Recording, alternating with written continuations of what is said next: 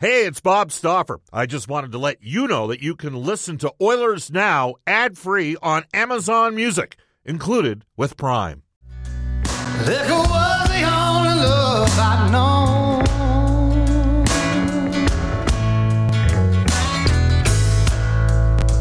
But you rescued me from reaching for the bottom and brought me back, being too far gone. You're as smooth as Tennessee whiskey. You're as sweet. Well, you can tell we're in Nashville when we open with that song, which, by the way, that's a great song. Little Chris Stapleton to open up today's edition of Oilers Now. Bob Stauffer with you, second of a back-to-back. The Edmonton Oilers and the Nashville Predators, both teams playing last night. Nashville was in St. Louis, lost 1-0 in overtime. The Oilers, a hard-fought 2-1 loss, though it's got to be stated they were outplayed 5-on-5 during the course of that. This is Oilers Now, which is brought to you Monday through Friday right here on 630 CHED by our friends from World of Spas. Aching after a long day, World of Spas offers Stubbs design with your relief in mind. Rest, recover, and relax with World of Spas, Alberta's #1 swim spa dealer. Visit worldofspas.com. Back at the 630 CHED studios is Brendan Escott. He'll be jumping in momentarily, coming up on today's show. First half hour, full recap, and then a look at the projected lineup. And we don't have a lot to work with because the Oilers did not hold an availability or a morning skate today. Nashville didn't do a morning skate either. We will tell you that Kevin Lankinen will start for the Preds, and we assume that Jack Campbell will start for the Edmonton Oilers. Of course, you can reach us on the River Cree Resort Casino hotline at 780-496-0063. Merry Christmas from your River Cree family, and you can join the River Cree December 25th and swipe your Players Club card to win up to 1 million points. Everybody who swipes their card on Christmas Day will receive a bonus 5,000 player club points. Excitement, bet on it at the River Cree. 12:35 today for the horses and horse racing. Alberta Live Standardbred Racing Fridays and Saturdays out at Century Mile. Frank Saravalli. 105 today. Red Deer product and former WHL and NHL goaltender, current Nashville Predators television analyst Chris Mason will join us.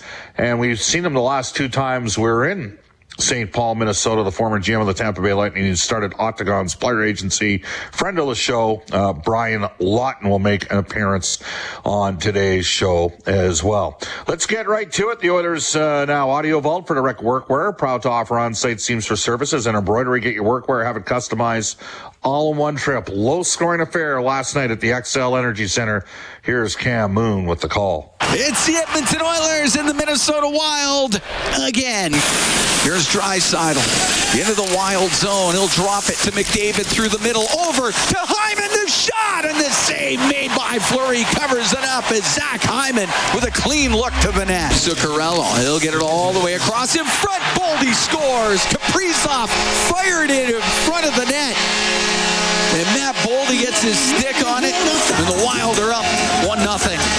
To Barry on the blue line, over to Nugent Hopkins, across to McDavid, to Barry, the one-timer, the save, rebound, scored! Zach Hyman found the loose puck and shoveled it home, and this game is tied at 1. They're going to challenge. Oh, come on. It just never ends with this lead. Minnesota is challenging that there's goaltender interference before the goal. Boldy, the Oiler blue line, makes a couple of moves, backhand across, scores! Boldy with a perfect pass across, and there was Frederick Gaudreau to put it home.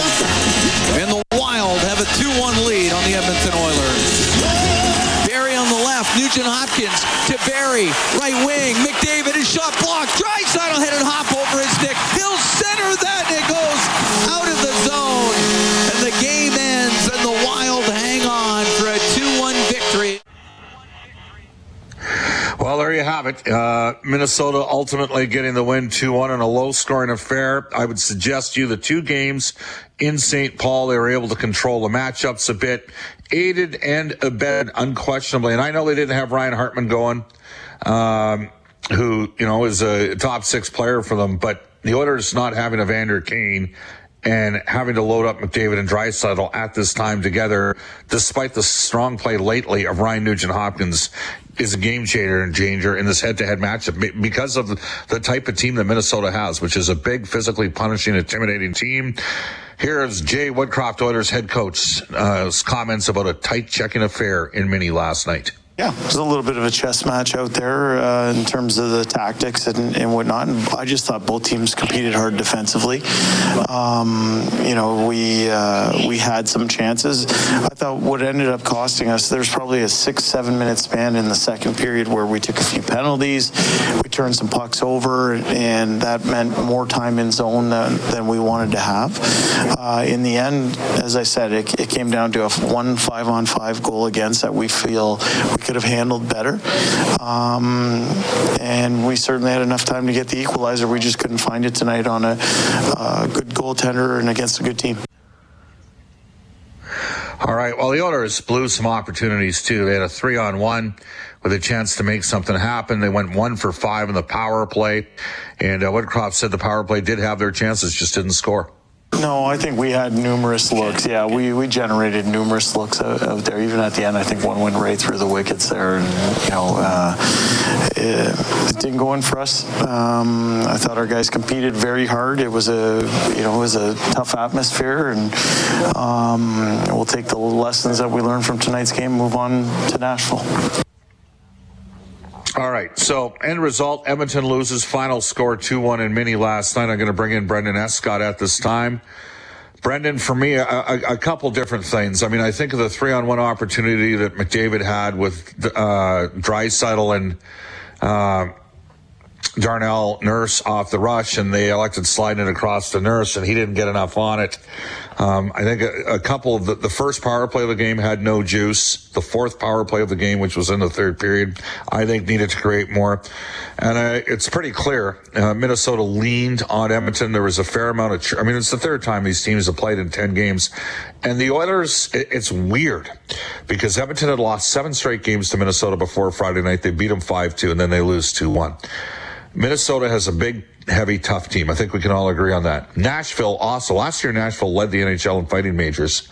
The Edmonton Oilers are 8-0-1 in their last 9 games against Nashville.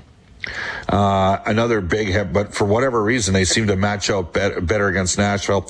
Give me your thoughts on what you saw last night against Mini. Yeah, some opportunities missed. You mentioned the 3-on-1. There was a 3-on-2 as well mixed in there. 2 of those opportunities. Passes behind players on the rush, and you don't usually see that with these guys. So I wonder, whether Minnesota game planned a little bit to take away the east-west passing, the middle of the ice. I saw Edmonton really struggling to connect on that on the power play as well, when you think about that, only going 1 for 5. So you got to tip your cap to the defense sometimes, and I thought that might have been one Edmonton could have walked in there and stolen, and ultimately they just didn't have it enough.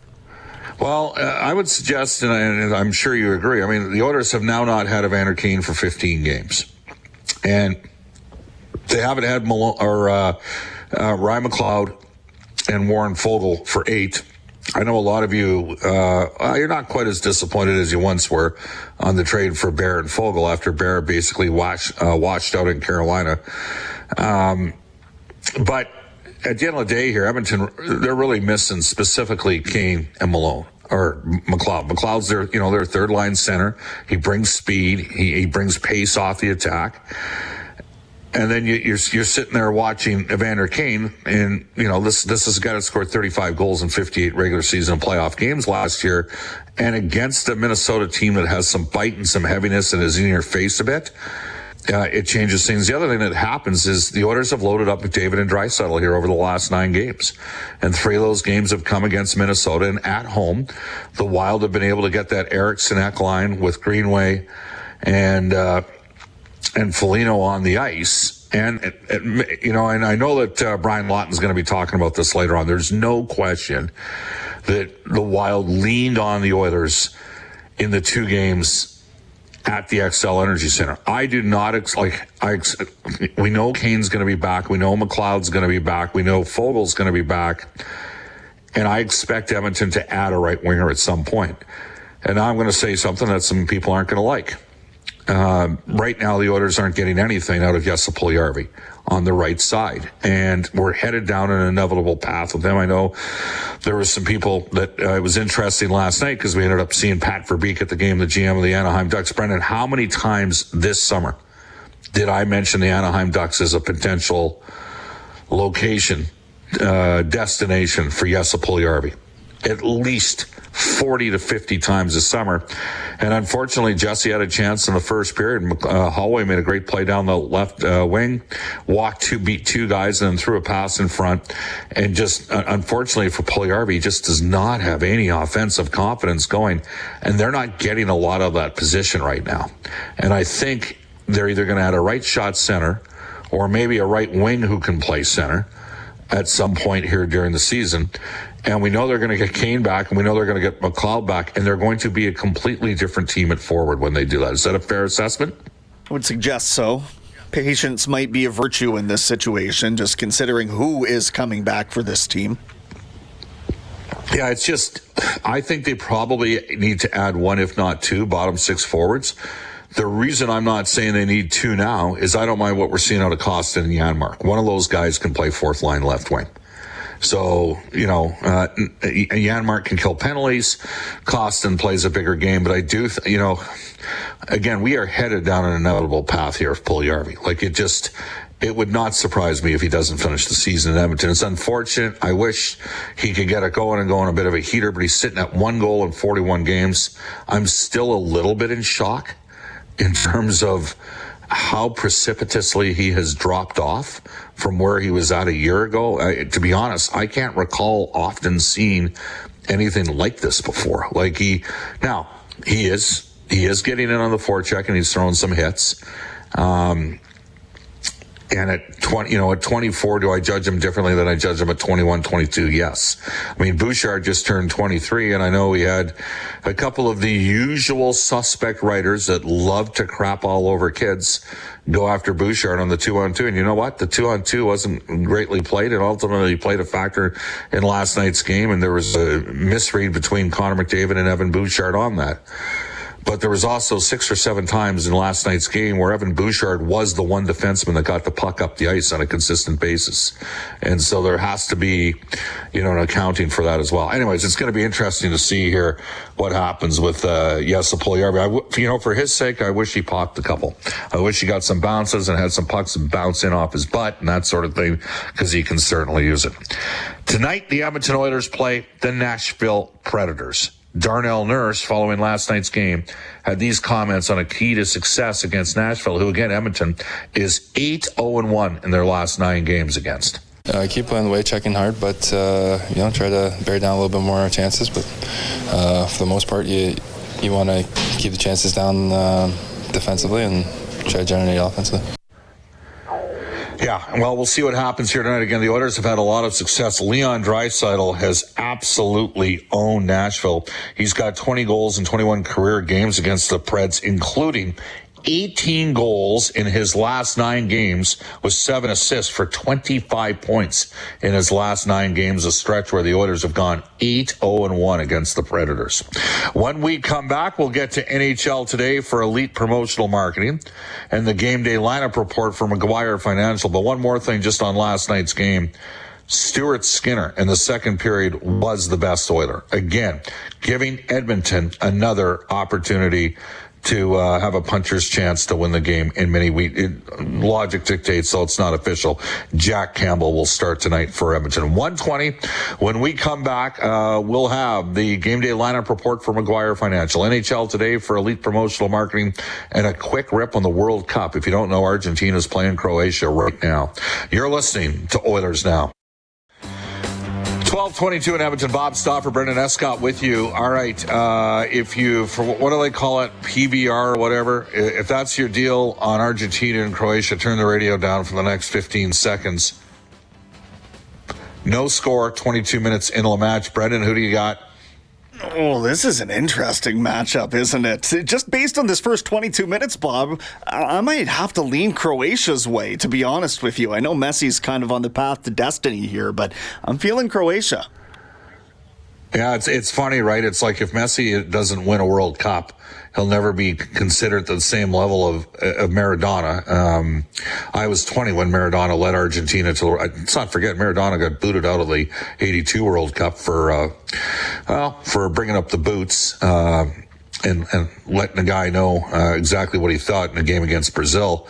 And Messi has had a far longer career at an elite level than Maradona did, but it's just a byproduct of the era. I think that, guys are, it's no different in many respects to, Alexander. Like, I think if Connor McDavid, with his skating ability and how he works, if he wants to have a 25-year career, he's probably going to be able to do it. He's probably going to be able to play from 18 to 43. So, I hope Argentina wins because I'm a big Messi guy.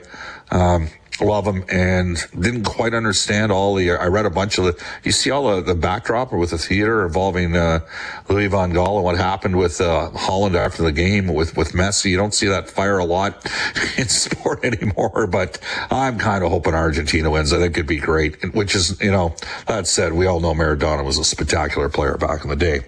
All right, let's get to the game day lineup report brought to you by Maguire Financial. Have the right teammates on your side for your financial future for a free financial consultation. Visit MaguireFinancial.ca.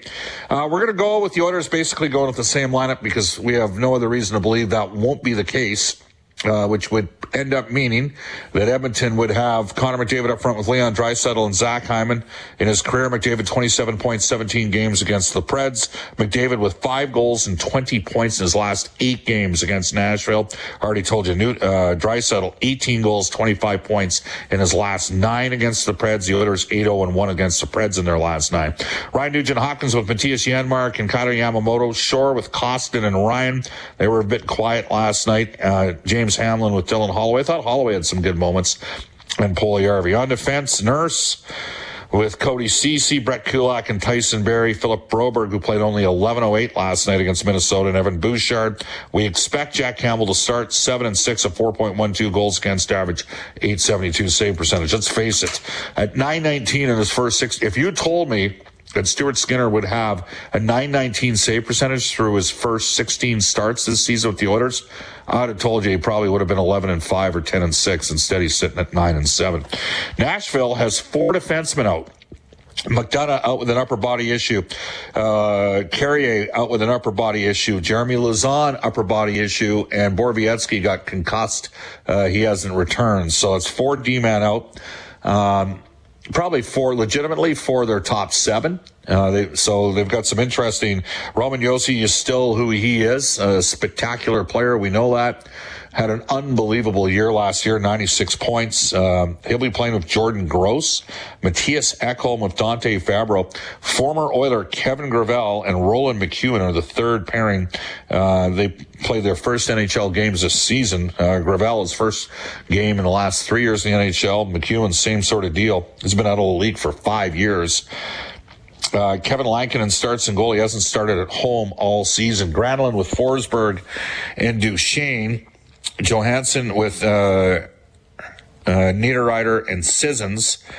Juuso Parssinen, the safest man in the entire building, playing between Yakov Trenin and Tanner Jeannot, who's got 99 hits and had 130 PIMs last year. And they got Glass with Cole Smith and former Flames first rounder Mark Jankowski. They've only got one homegrown number 1 in the lineup in tonight's game. 1. That's it. And that's Dante Fabro. The Oilers have 9 of their own first-round draft choices in the lineup.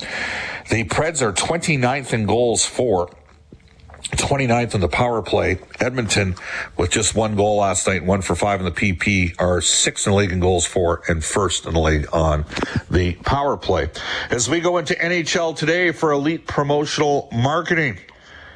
Elite Promotional Marketing, Drew Shamahorn and his staff at Elite, your local branded merchandising specialist. Head to ElitePromoMarketing.com, and here's Brendan Escott. 12 games in all across the league tonight. Toronto home to Anaheim and Winnipeg hosts Vegas in other Canadian action. Commissioner Gary Bettman speaking to media today at the Board of Governors meetings. Expects the salary cap to increase by $1 million next season. Bettman did, however, leave room for the cap to increase to over $86 million should revenue exceed projections to the point where the player's escrow balance could be paid off. But he said we'll have to see about that. Team Canada's World Junior squad named yesterday. If you missed this, Oilers first rounder Reed Schaefer did make the cut, as did Dylan Gunther, Colton Dock, and Zach Ostapchuk, all from St. Albert, and Fort Saskatchewan's Olin Zellweger, who plays with Everett, a stud offensive defenseman there.